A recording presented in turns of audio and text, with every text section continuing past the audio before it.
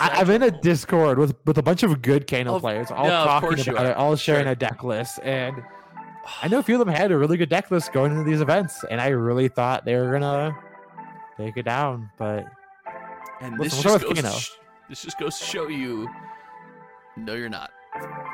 I'm just saying, Kano's gonna win U.S. Nationals if you like it or not.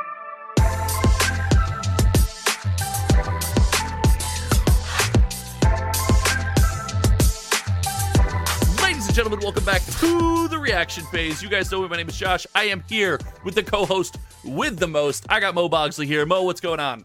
What is up? What is up? YouTube world and Spotify and Apple Music and everywhere else you can listen to.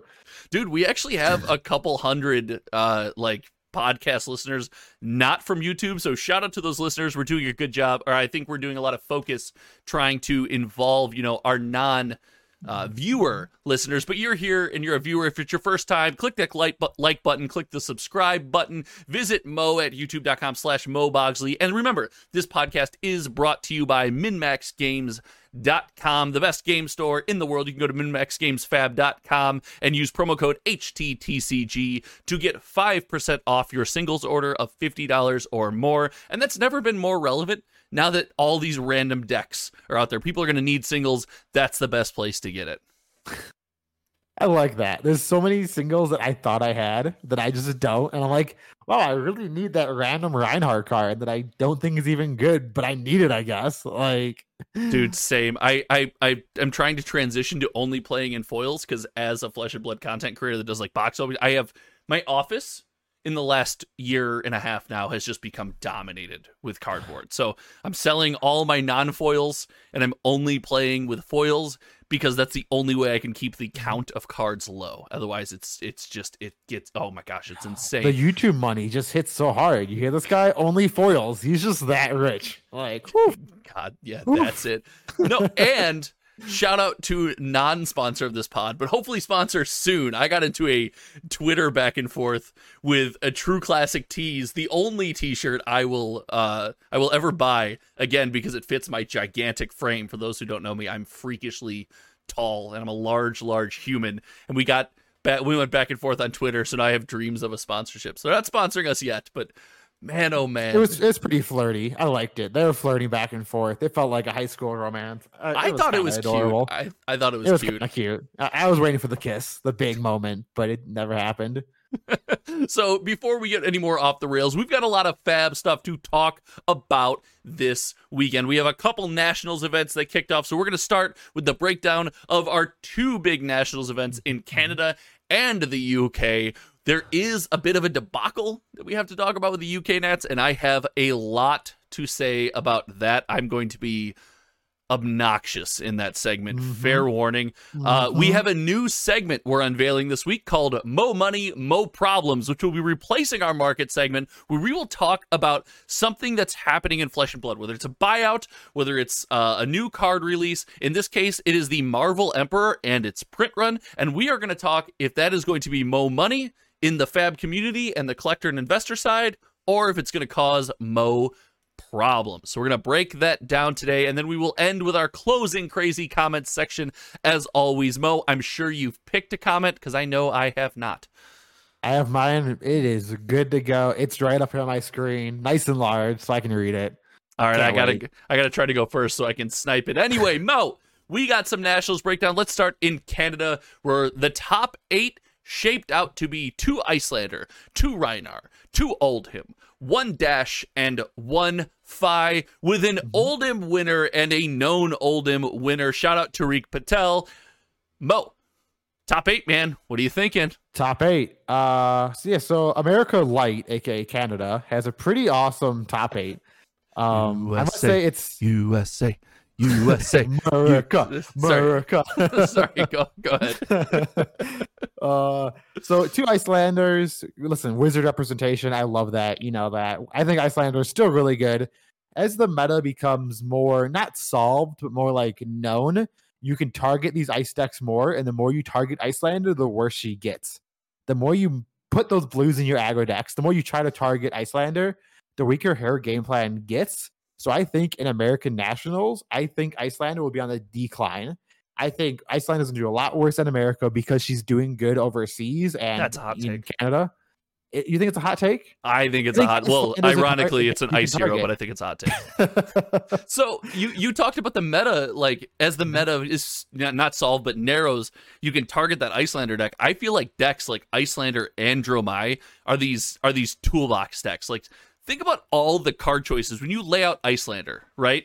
All the card choices you have and cards that specifically do certain things that get cut. That are like, that's not really good against anybody right now. If like, hey, I'm going to play against these 4 heroes, I think that deck is so strong because you can tech it for those 4 heroes. You're super susceptible to the one-off Azalea player, right? Just coming through and slapping you. Well, maybe is a bad example, but the one-off Levia player coming through and almost getting a win against you, like, you're super susceptible to that. But if you can target these decks, man, I don't know. I think the fewer tools you can have in your toolbox, the better you can be at using them. Yeah, but the problem is when you look at these Viserai decks that are starting to play 26, 27, 30 blues in their deck just to target these Icelanders, these old hymns, those Frostbites, those channels don't do much, and you can still push more damage than these Icelanders can. The downside is you're worse versus the Briars, you're worse versus the Fis because you're teching against these control decks. Sure. So I think it's going to be interesting to see where these decks settle for America and kind of see how many blues people are willing to run. The blue count gets higher and higher every event, but it's never quite enough. Right. So 2 Icelanders. Go ahead. Sorry. Go ahead. I was like, 2 Icelanders. It makes me happy because I'm a Wizard player at heart, and I just love to see Wizard do well. So even though Icelander, it feels like what Kano should have been, right? Like being able to play on your opponent's life, 38 life. Yeah. Not. I'm not saying like Kano should have been able to play on your turn every turn, but like you go into this Kano game and you expect to be like, oh, I'm going to play off the top of my deck all the time. And then you get crushed and you have to like learn how to play Kano. Icelander's like, I want to play on my opponent's turn. I want to do like incremental value things and try to slow you down and use my wizardy tech. And Icelander does that really well, somewhat oppressively into some matchups, sure. Yeah, so she does really well at that. I agree with that. No, I wish Kano could play that way. But moving on, we have another 2 of is Oldhim, and you and I count Icelander in the control winter. Like when we said the control winter, Icelander counts. So right off the bat, there are half of the top 8 is part of the control winter that you and I predicted. So we're getting flamed a lot in the comment section of these podcasts about this control winter take. I just want to mention half of Canada. I know it's cold up there, but half of Canada control players. Yeah, I mean, control is really good right now. Oldhim is a very, very strong deck. The problem with Oldhim is the time limit is still the time limit. You still have to be able to push that damage. So these Oldhims are going to the aggro Oldhims. They're running 9 pummels. They're going full aggro, like full erase face, full command and conquers.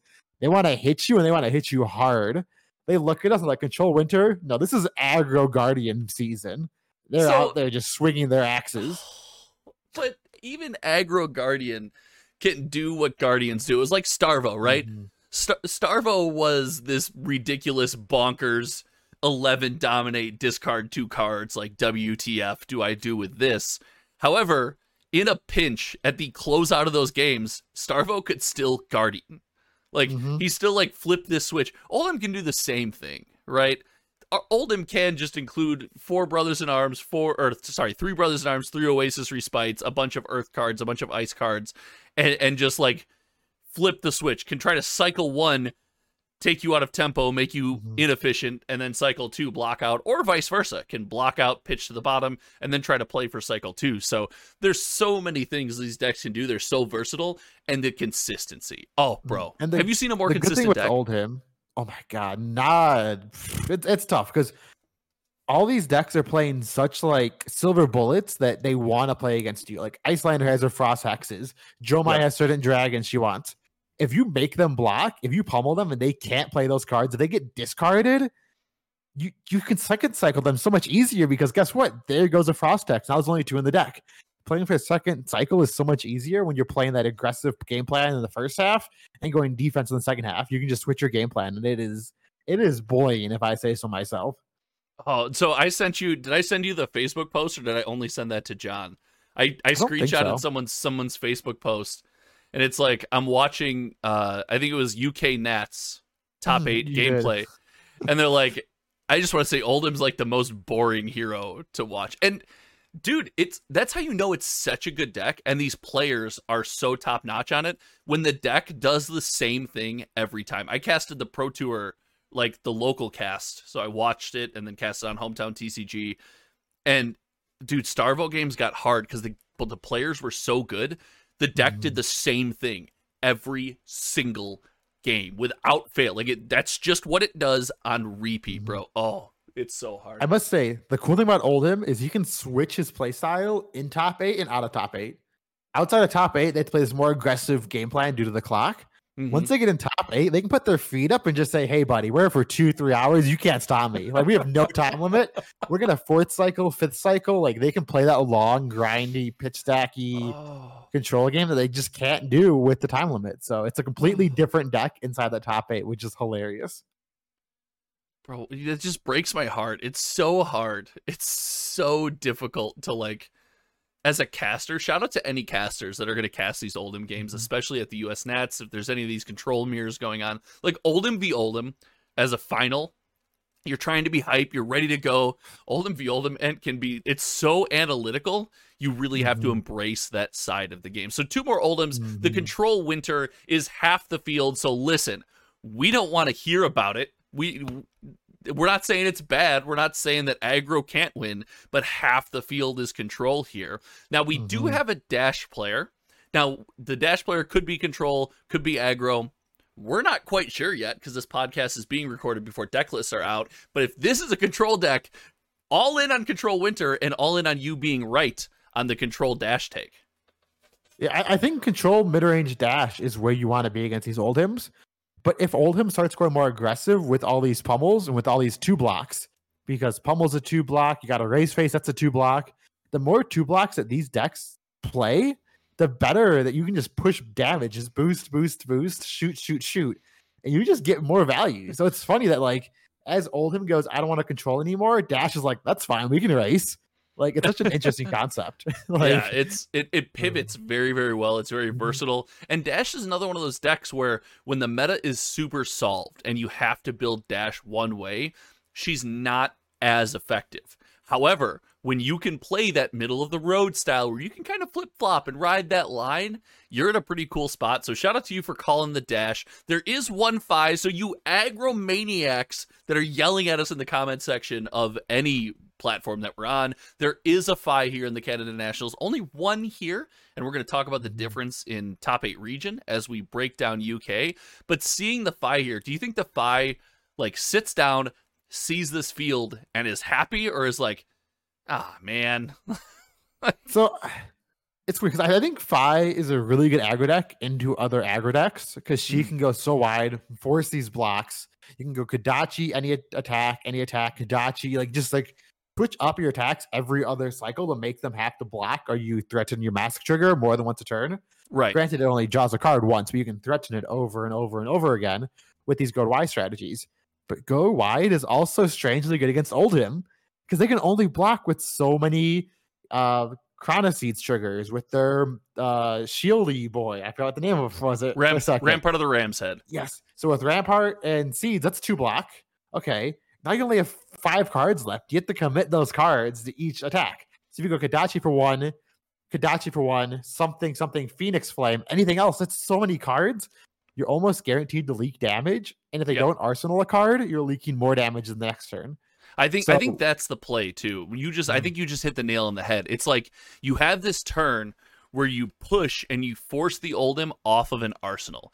And then you have an arsenal yourself. You go into 5-card hand against 4-card hand, and there you start the snowball. Now, these FaB decks are, when FaB was released, the first FaB decks we were seeing at these high-level events were very redlined, man. They were, I mean, blues were few and far between. You talked about the higher number of blues. Blues were few and far between. And these decks were like, I can do a 37 damage turn. Now you're looking at FaB decks that are sitting there going, I can do a 29 damage turn. I can do a 28 damage turn, but I'm far more consistent. And it brings us back to that concept of consistency. Do you think that there's a deck that we should be seeing that we're not, based on that, based on the fact that consistency is key right now? The most consistent deck, in my opinion, I mean, I think we see. I think Oldhim is very consistent. I think Sure. Aggro Dash is very consistent because all our cards have Go again. Sure. Most of the decks we are seeing are the most consistent. Trying to think off the top of my head what another consistent. Oh, Except our final include in the top 8, Rhinar ×2. In the top 8, we've talked about all these consistent decks and all these toolbox decks. And now you have Rhinar that plays well into these decks that want to keep cards in their hand, that want to wait for you to act.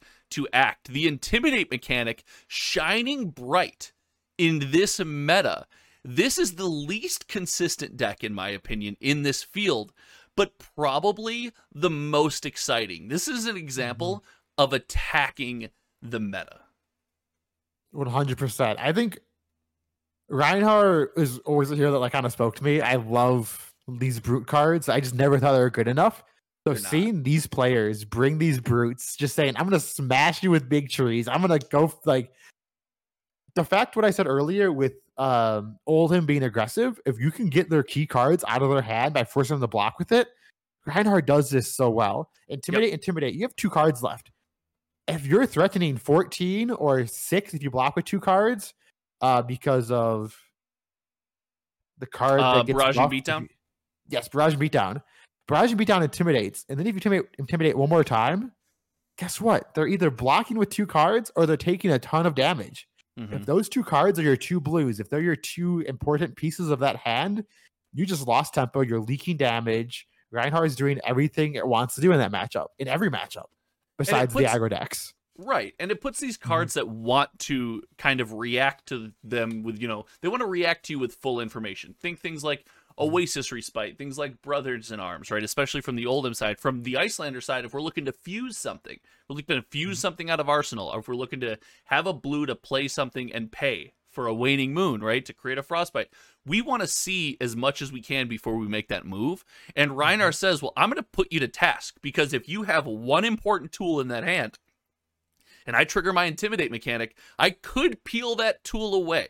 So now you have to make a decision. And someone made this point, and I wish I could give this credit where it's due.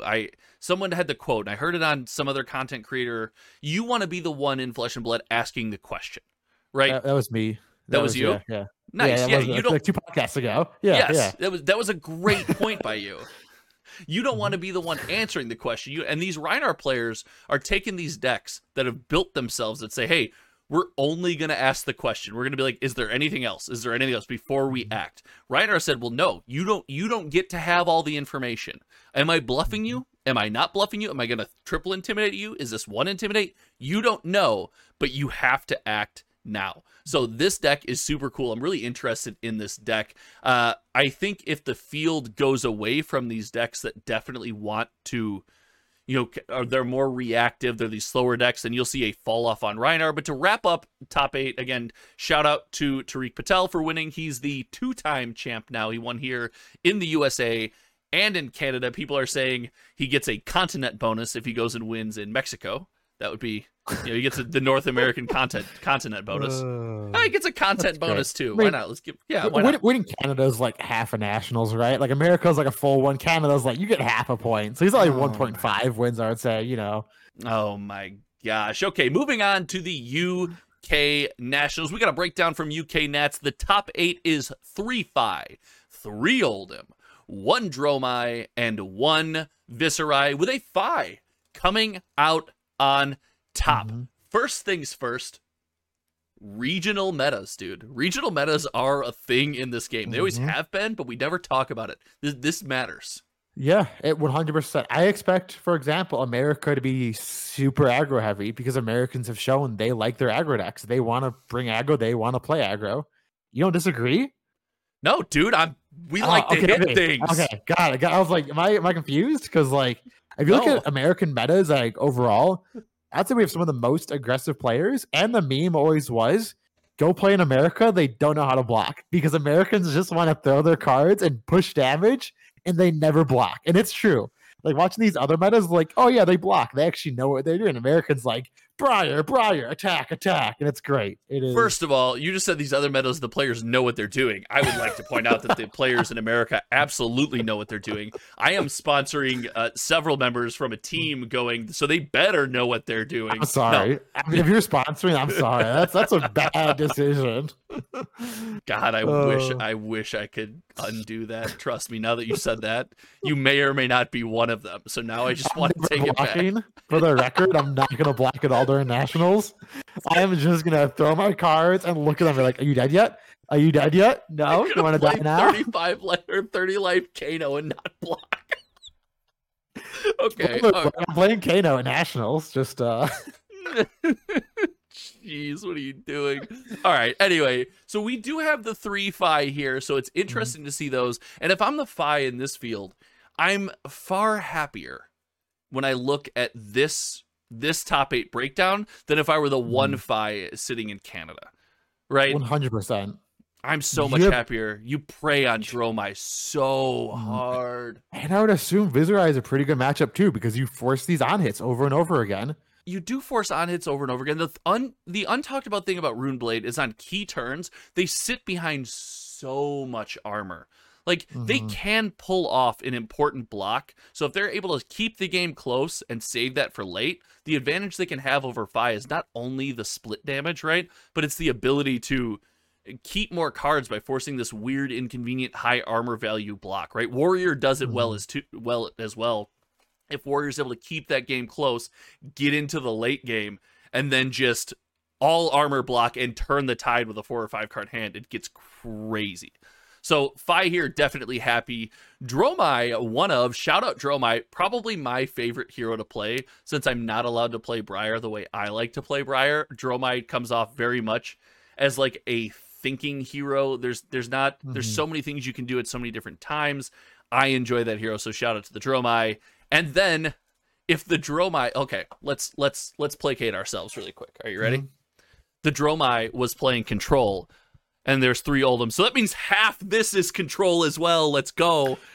You know what's funny? The Viserai could actually be control. There's this control Viserai list going on that just wants to build up rune chance and slow the game down. So it could be 5 control decks. Just saying. Like, just saying. What is it? It's Bloodsheath is banned, right? Skeleton? Yeah, you still have ways to just like block efficiently and make rune chance. Let's just unban Skeleton. Like, no, please no. Bring back OTK Viserai. Just bring back OTK I love that deck, but God, playing that deck was so miserable when you just draw the bad hands or your Sonata for 20 just whiffs. Like, there's so many feels bads in that deck. But like, listen, that's part of it. That's part of it. You're playing combo, and sometimes the combo, you can't pull it off. Sometimes you can pull the combo off. Like, I felt like it was a cool combo deck. It was very cool. No other deck played like it. Hashtag unban Skeleton. So we're gonna say that there's 4 aggro decks in here. I'm taking credit for, like, we're just gonna say that, and we'll see if we're right. That's fair. I'm okay with that. 100%. Good, because you're on my team, so you better be.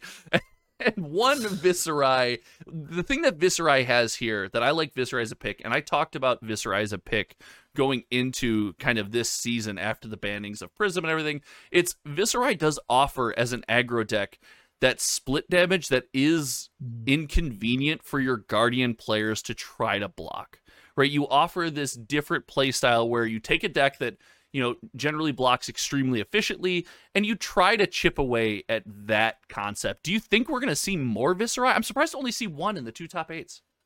So I think Viserai is in a unique spot right now because I think it does struggle more against aggro decks than the other aggro decks do. Like, it's just a worse aggro deck, but it's this good mid-rangey deck that it can play really well with 2-card hands by like blocking with 2 cards, playing a Mavrune Skies into any attack. Like, now, like, you have an odd hit that if they take the damage next turn, you get 4 rune chance and you're sad.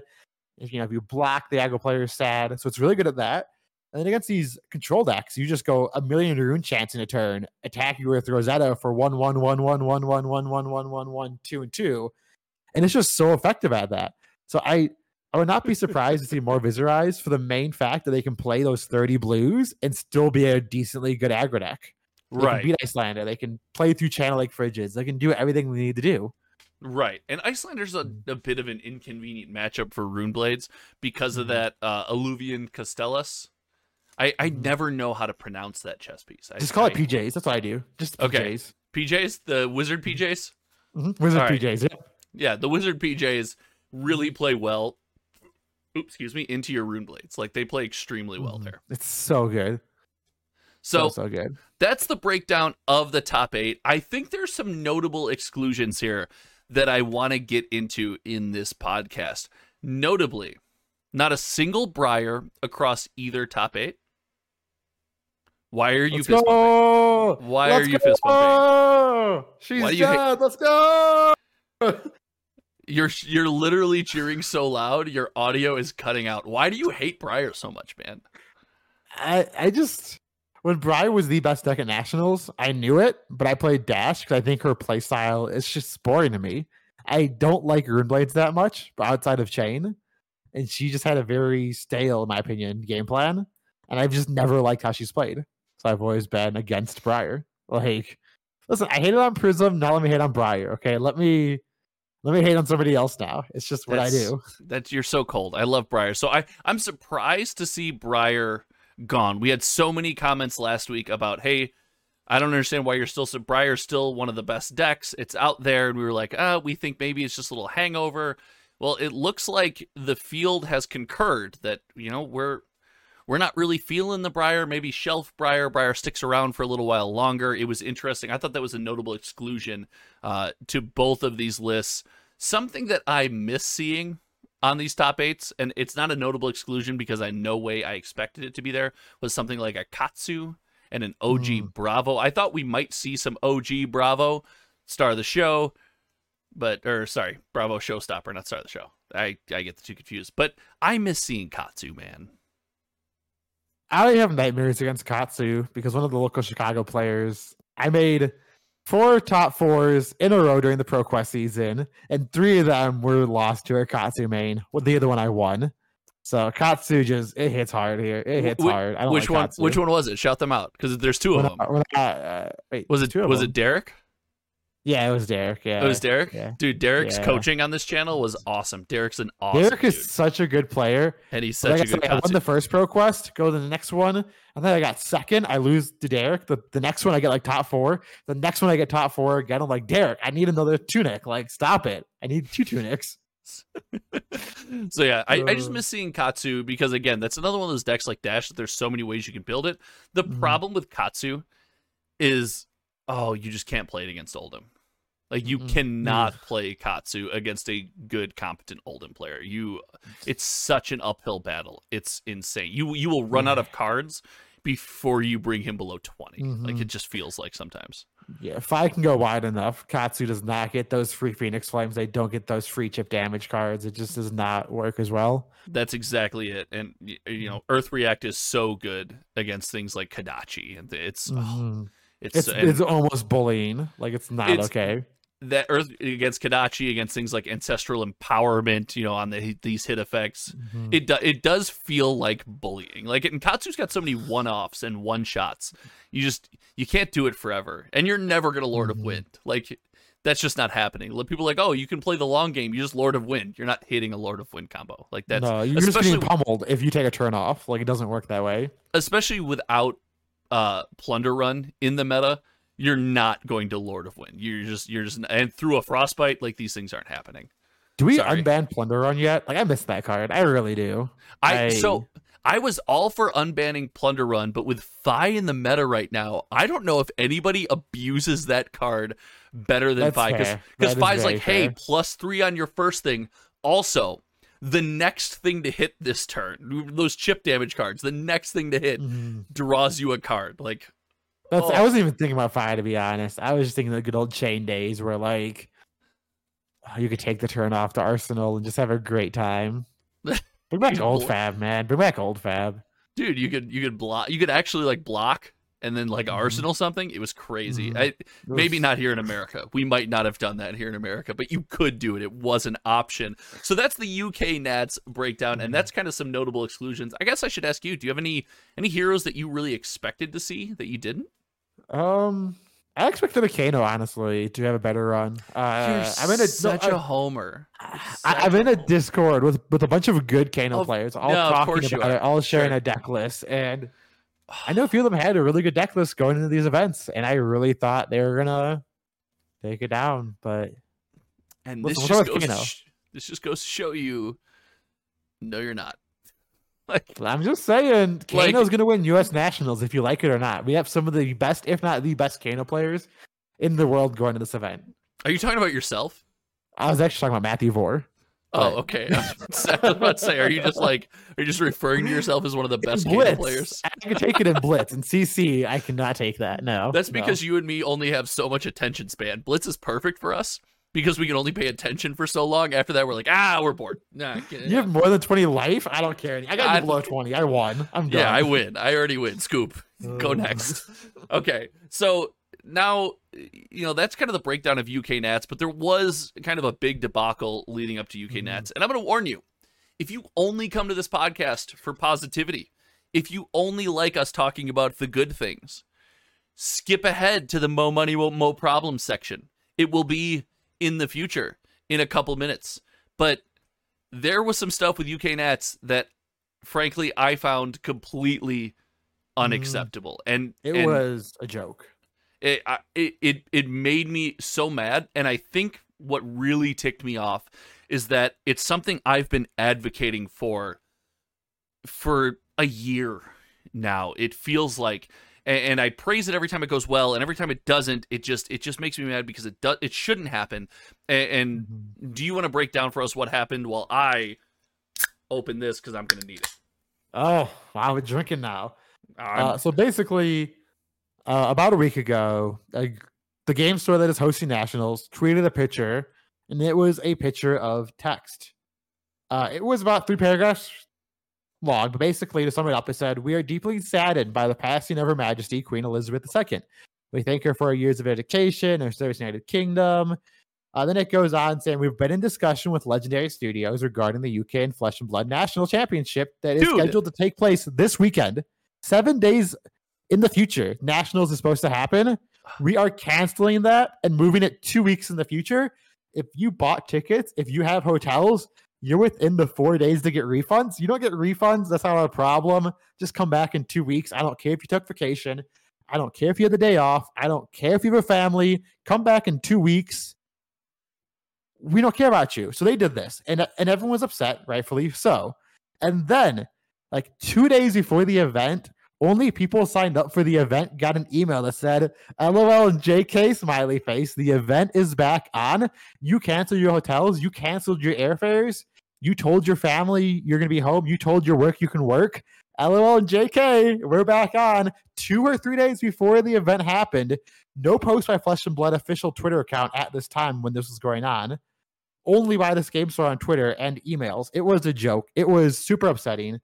I even tweeted, "What is going on with UK Nationals?" And the only response I got was, "It's something," because nobody knew, because everybody was confused. It was so upsetting. So it became a meme in our group chat. Let me just start with this, that I was asking you, "Hey, do you know what's going on with UK Nats?" And you would respond with an emoji, like once a day. It was just like, I have no, because we want to talk. We want to talk about it. We love Flesh and Blood. We literally sit down for a little over an hour every week and talk to each other and to you guys about FaB. So we want to know what is going on. We're fans, I think it's safe to say. But I want to start with the fact that this is not a commentary on whether or not the event should have been canceled. There's a lot going on with the whole concept of a monarchy and the involvement of the citizens in that political system that, frankly, we're not equipped to understand. And we are aware of that. So we are not commenting on whether the event should have been canceled, whether it should not have been canceled. We don't know. And we will openly admit, we've said on this podcast, we're dumb, gigantic, brutish Americans. We don't understand that. Where I take issue is 7 days out. So 7 days from the kickoff of the event. I think slightly less. I think it was closer to like 5. I think it was closer to like 6 or 5. But let's even call it 7. There was a decision made to cancel this event, and the announcement of that decision did not come from LSS, which I believe it should have. That doesn't mean that Dark Sphere Games shouldn't put that out. That doesn't mean they shouldn't have to, have their own PR side of this or handle it. But LSS needs to be the one giving us this information. And I don't understand, if there were conversations about that decision, why it didn't happen. Why LSS was not the one to let us know. Communication on major things like this has lapsed and been so poor at times that I frankly don't understand it, and it infuriates me. You could just tweet out exactly what they tweeted. Now, there's an exception here, and I don't see this being the case. If Darksphere Games and LSS were having a talk, and then Darksphere was like, hey, we're canceling the event, put this tweet out, and LSS was like, wait, WTF. Like, we did not sign up for this at all. And there's no way that Darksphere Games can make that decision. This has to be a joint effort between the two of them. And if you're going to make this effort, I think the only right thing to do is make the announcement like the day after this big event happened and give people 2 weeks notice, or you can't do it. We need time as people to get refunds, to do anything with your life. So before we even get into that, it's not even a bad idea when you and Darksphere initiate conversations. We're past the point of Twitter being a constant meme, right? Like LSS constantly reaches out to us on Twitter with important and great information. And I advocated a little, probably 6 months ago, that they needed to step their Twitter game up. And they have. They've doubled their Twitter game. They've tripled their Twitter game. It's been great. But when that conversation is initiated with Darksphere Games, there is no reason that they can't say, hey, FYI to the community, we've entered conversations about the viability of having this event after such a national tragedy. Know that it's up in the air. We will have a decision for you on Monday, right? Yes. And set it so that the community can start to prepare. And yes, will that hurt player turnout? Probably, because someone maybe just goes and cancels their trip right then and there, right? Cancel their accommodations because they know they can get their refund. The problem is, if you don't do that and you cancel this event, you have put people out, money, time, effort, time spent with their loved ones. Like, this is so unacceptable. It's not even funny. And that's before we get to the fact that the next communication we hear about this is an email that went to registered players a couple days before the event kicked off saying, psych, we're back on. That is the straw that breaks the camel's back, in my mind.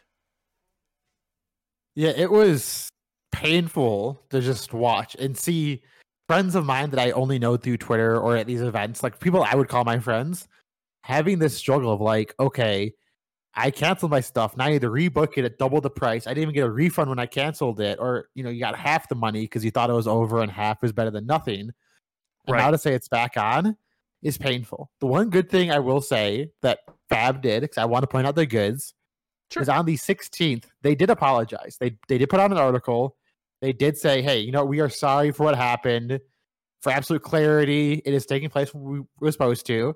We understand that some players are significantly impacted by the announcements, includes players with significant financial costs, and we're sorry. And they said if you had a financial loss or unable to attend, we want to help you out. Please email us. And they gave an email address. So at least they took initiative and they admitted, which is good. I am proud of them for that. So that's great. And I have since I think one of my hottest takes on this channel was the Duskblade article that was just titled "We Made a Mistake," or the header of that article was "We Made a Mistake." And I was one of the few people that stood on a soapbox and applauded LSS and FaB for that, because I understand. Listen, mistakes are going to happen, and when you stand up and say, "Hey, listen, this is a mistake. My bad. It needs to get better," I am all in. And the fact that FaB is helping out, that's great news. I'm all for that. The problem is, it's been so many lapses in communication at this point that it needs to stop being sorry we made a mistake and sorry, this is how we're improving our communication to our community. Because the less impacted, right? We've talked about the players. The less impacted are fans of Flesh and Blood. Maybe you have UK fans that are dying to tune into the event, and they don't find out that the event is on until LSS posts that article about the stream. The last they heard, the event was off. They're not registered players. They didn't get an email. It's completely unnecessary, and it's a very fixable lapse in communication. And I'm more irritated because last week we talked about, hey, why are you not just posting when an event kicks off? This is the field. This is the top 8. This is your winner. A tweet. Yes. For a post to your Facebook page. Whatever your voice of choice is, there's no reason you can't be doing that. This is a million times worse because it's cost your players time, effort, and money. And you have a 100%. ravenous dedicated player base. Like, people still went to this. Imagine people love this game so much that even after this debacle, they still went to this event. You won't always have that. If you keep down this road, you will not maintain that player. You will tick off too many people. We need to get this fixed. I told you I was going to be a menace at this part of the podcast. It's just all it takes is typing up a message and hitting post. Like, I keep leaning into Twitter, but if you want to use whatever else, however you can get an article. Even if you just make an article, the community will leak it for you. Like, they'll get it out there for you. I think it's more important that for sudden announcements, you do it on some kind of social where people can subscribe to notifications, right? But even if it's just an article and then you tweet the article, totally valid. Like, this is fine. Get that out there. They dropped the ball on this one. And I do think they realized they messed up, and they messed up bad. And I just wish that original announcement of saying, hey, it is canceled was on their official website, their official Twitter account, their official anything. None of because if I didn't have friends in the Flesh and Blood sphere on Twitter, I only found out because I saw someone else tweet it and be like, WTF, I just spent 1,000 euro pounds, whatever it is, on this event. It's not refundable. And like, I just feel bad because someone else was like, I'm flying in from Spain. Like, just come play Flesh and Blood because I love the game. And now I have a plane ticket to London, and I'm not even invited to the event, so no one told me besides this post. And it's just, it hurts to see fans that I consider my friends get hurt by this. Like, listen, we both know extremely dedicated fans of Flesh and Blood, extremely high-level players. I'm talking players with chances to win the upcoming Nationals event that don't have Twitter. And if they weren't on a team or in a tight-knit community or on Twitter, they wouldn't have known about this. There's no way to find out about this. Like, it's just unacceptable. And the part that I keep coming back to is it's easily fixable. It is hard to solve problems. The Starvo problem that requires delicate bannings. When you take time on that, I am empathetic. I'm sympathetic. It takes time to fix. Print runs and stuff that takes time to fix, time to figure out. This is, you could snap your fingers and fix this problem and we would be done. So I need to see this being done. This is the last time we're going to do the lapse in communication. This is the last time LSS is going to make major decisions about an event that they promote their national circuit as being a top tier. Like, we're all about OP. We're all about competitive play. This is our national circuit. This is the last time they're going to interact with what they claim and what they tell us is the most important aspect of this game without proper communication. Like, I that's what I need to see. That's I what agree. I need to see. If this happened, the U.S. Nationals, if I found out, let's just say today, right? Because the event's about 5 days away at this point. Yeah. If they posted today saying U.S. is canceled, and then let's just say 3 days from now they say it's back on, I'm not going. There's no way. Like, I'm canceling my hotel right now. I'm canceling my airfare. I'm calling my work and saying, hey, I requested the day off. Put me on the schedule. Like, you can't mess with people's lives this short notice. Because guess what? We love the game. We want to play at the highest level. Even the highest level caliber players have a life outside of your game. And know your player base. No, your player base is people with lives and we're all at the point in our life where if we're not there already, we're trying to get there. You know, whether it's school, whether it's your job, whether it's, a standard job, whether it's a career, whether it's a family. It could be a kid. For me, in the next 16, 15 days, it's going to be a kid. Exactly. Right? We're making sacrifices for your company. Just treat us with some kind of respect. That's all I want. Just communicate to us. And then in your scenario where they tweeted that, it comes from their page. I was left wondering, like, is this real? I think I sent it to you, and you were like question marking me, like, what are you talking about? I was like, is this a meme? Like, what do you mean? This isn't, and it wasn't from LSS, so how am I supposed to know? Like, it's just a game store saying store that you only know about if you're from there. And they just claim to be talking to LSS. For all we know, are they talking to? We don't know that, right? And this is not a shot at that game store. I think the game store did a great job with what they were giving. I think they did amazing. They did. Round of applause. Their stream was really good. They hosted a great event from what I've seen online. No complaints. Like, props to them. Min-Max does better, but sure, they're fine. No, you're right, and they don't deserve to be caught in any of this crossfire.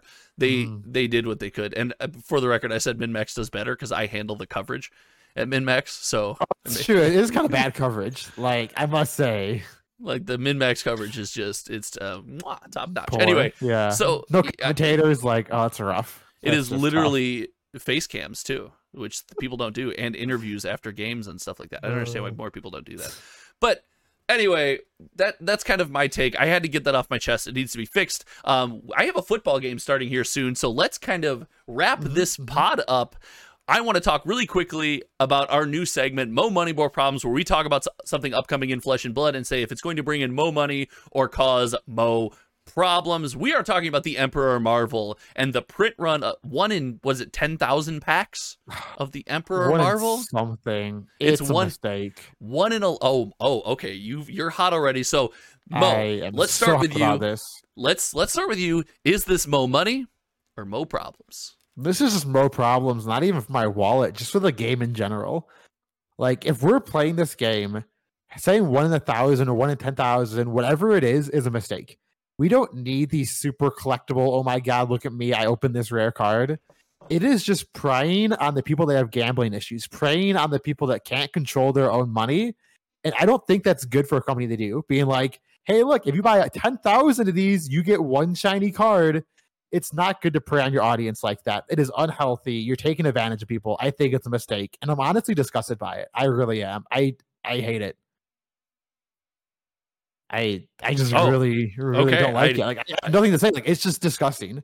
It feels like the CSGO days back when it was like I love CSGO cases. I love spinning the wheel to get a random skin. That is preying on people's gambling issues. And we're all 30-plus-year-olds that have money. Like, guess what? A lot of us probably do have gambling issues if we're playing cards. We do not need that in our game. Like, it makes us look like a bad game. It makes us look like a chase game. It makes us look like a collect. Like, I can't stand it. It makes us look like Genshin Impact. We have to spend $10,000 to get one shiny character. Like, it is gross. Dude, you pulled the Genshin Impact card out. Let's go. I did. It is disgusting. Like, I am honestly upset about this, and this turns me off of the game in a bad way. Like, bro, if they go down this road, I really don't like it. Like, I'm serious. So let me. Normally on the pod, often we play devil's advocate for each other to have a great conversation. I couldn't disagree with you more. I could not disagree with you more. And here's why. I have stated since the start of this channel that trading card games succeed based on a beautiful player and collector relationship. I think you need both in your game. You need playability and collectability to succeed in the long run. Now, is this the only way you can handle collectability? Absolutely not. There are multiple ways you can handle collectability, but looking at its surface, it's a severely chased card that is not required to play. I actually think it's not that good of a card. It's not required to play. And there's a extremely affordable version on the market. You'll be able to open a non-Marvel version of one of these in the pack, I believe. So with that being said, we have the opportunity to give people the chance to crack 10 boxes, 50 boxes, 100 boxes of Flesh and Blood chasing after something if they so choose.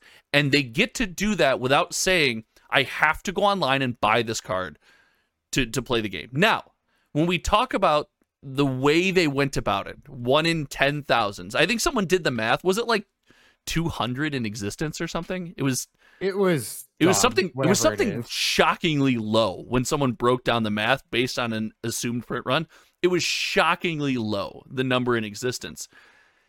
This seems like a Hail Mary. What have we lost over the last year in our favorite game? We've lost people collecting the game, and we've lost people investing in the game, buying boxes for the long run, putting it on their shelves, opening it up 3 years from now, chasing certain cards, right? We've lost that in FaB. FaB, looking back, is not growing in value because our investors and our collectors, for the majority, I mean, there's still a couple whales involved, sure, but your average people have like backed out of that portion of FaB. This is the Hail Mary, in my opinion, that this is what we're trying to do to pull people back into that world, right? We want to say, hey, this is an option with our card game. This is an option with our community. And FaB's slogan, when it was dropped, was playing and investing in great card games. Now, FaB 2.0, they dropped the and investing, and they didn't say anything about it in the article. They just said their slogan and dropped the second half of it. And I messaged Rudy on Alpha Investments. I was like, hey, am I crazy or did they drop this? He's like, yep, they've dropped it. It seems like, hey, they're taking a shot at that. They know that the player collector spectrum, you have to appease both sides of this, in this relationship, is important, and they're trying to bring those people back in. I think this is a healthy way to do it. I think it's an unhealthy way. I think it just preys on issues that people might have, and I don't like it.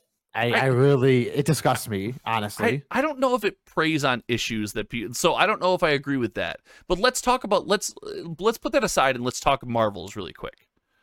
So I thought Marvels were a great way to add value to a product, right? And to make people want to collect something. Mm-hmm. Collecting all the Marvels out of Uprising. I thought that was amazing. But do you know what I noticed? It seems like there's only a certain amount of value. People are willing to evaluate FaB sets and put this value on them. And then they'll split up that value based on these cards. And it seems like all that happened is all the value went to the Marvels. And like, if you look at your Majestics, there's not really any Majestics in the set that are worth anything in Uprising, right? They're very low value. So I wonder if that's going to have a pull for the rest of the set. It's going to pull value away from a lot of the normal stuff, or it might just be too rare. It's too rare. Like, I think Marvels was the street point where like you get 2 Marvels per case on average. Yeah. And that's good. Your average, card player can go to a draft, open one. They can open a box, open one. Like the average player is getting the serotonin, is it? Whatever, like the little brain happy juice is. Like as long as your brain is getting the happy juice, you're happy, right? Yeah. I don't think like there'll be 200 people that are like, oh my God, happy juice. And everyone else is just like, wow, I just spent $10K on 100 boxes and got nothing. Like that's just a feels bad. But listen. If you make that call, if you spend $10K on boxes and don't open one, that's kind of on you. But also while you're opening the box, it's the same thing with Dominaria United right now, the Magic set. While you're opening these boxes, you have a chance to open a $4,000 Tabernacle. You won't. Let me be very clear to everyone. You won't open one. But that rush while you're opening the packs is there, that excitement, that joy. Even when you don't get one, you feel some type of way. So it's really interesting. I don't know. We split on this. I think it's Mo money. You think it's Mo problems. That makes us Mo money, Mo problems. But I have an American football game I have to go catch. So let's get to the closing crazy comment section where we get a chance to respond to you guys in the comment section about things that you said to us. If you want a chance to be featured on next week's show, make sure you leave a comment regarding today's topics, the episode, or anything you want to say to Mo or I, and have a chance at getting your comment called out. Mo, what do you got for me, dude? I got a comment from Cadatano, I believe is his name. Okay. And it says, FaB to Brazil! We are ready! It makes me so happy to see people from other countries, other continents, excited to play our game, excited to join us on this journey of flesh and blood. And just there's so much excitement in that comment. And I feel like I can relate to him, you know, like a card game's coming to your hometown and you're like, let's go, dude. Like I can finally enjoy it. So dude, we were very critical this episode about some of the communication stuff. The language packs, like seeing people psyched, there's like random YouTube channels popping up in my feed where it's like I'm opening my first Flesh and Blood box and it's like in a foreign language that I have no idea what's being talked about, but I'm like, this is just cool. Like to see the game in other people's hands, they're knocking that out of the park. It's very cool. That's one way I think you can add collectability to like Flesh and Blood. These other language sets, like in Magic, I always collected Russian cards. I thought it was sick. Foil Russian is amazing. So let's get some foil other language, insert those into the packs. You can open a foil Spanish card. You're wrong. The language packs are there to grow the game in those communities, not for your American behind to collect. Oh my God. No. Oh God. You're so wrong. You're so wrong about collectability. It hurts sometimes. I gotta be honest with you. You're just you're so good at FaB and so bad at economics. Oh, it hurts. Bad economics? Yes. I'm taking it. It's a broad topic. Just take it. Just deal with it. Wow, that hurts. That hurts my soul. You know. Good. If you want to leave a comment before Josh reads his comment on next week's video, just say "Go Pack Go," and that's all I care about. Oh, I know that that's not an insult. When your football team is crappy, you know they're gonna lose. My comment is more about the person than about the comment. There's been a longtime patron of Hometown TCG, friend of the channel, friend of me personally, that left a comment this week that I want to shout out. It is Jim Williams, who says, "Mo Money is beautiful. First of all, not only is he willing to support the channel, support me, support the community for almost a year and a half now, but he is willing to lie in the comment section to boost the algorithm. So shout out Jim Williams. You rock." Mo, this has been a blast. Sorry I got spicy this week, but thanks for hanging out, dude. Yeah, thanks. It was always fun. I'm always here to chat about FaB, besides next week. Well, next week, coming back.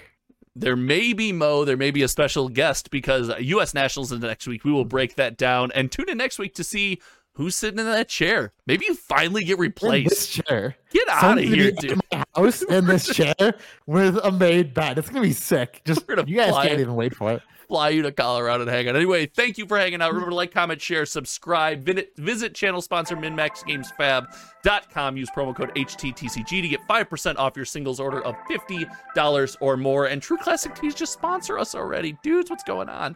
Until next time, you guys know me. My name is Josh. I'm Mark. We will see you around. Wow, Mark. Ooh, so professional. Goodbye, everyone.